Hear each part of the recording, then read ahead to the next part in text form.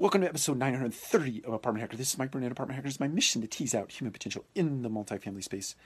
So I want to say to each and every one of you Apartment Hacker listeners and or viewers, listeners, because we do transfer this over to the podcast that you can get on iTunes or Spotify or any other podcast player. The opportunity in today's world lies in you, not what's going on out in the world. So there are so many catalysts going on out in the world, be it COVID, be it the injustices in the world, be it the political environment, et cetera, whatever is happening out there in the world is not where the opportunity lies. The opportunity lies within you.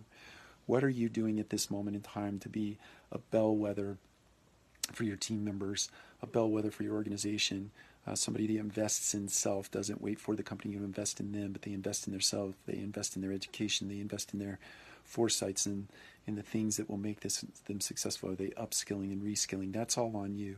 You have the ability in an internet age, you can learn how to do anything in the few clicks of a mouse, right?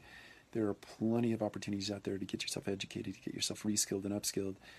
And don't wait on the environment. Don't wait on the organization. Your ability to be successful is in you. It's within you. It's your ambition. It's your desire. It's your motivation. It's your inspiration.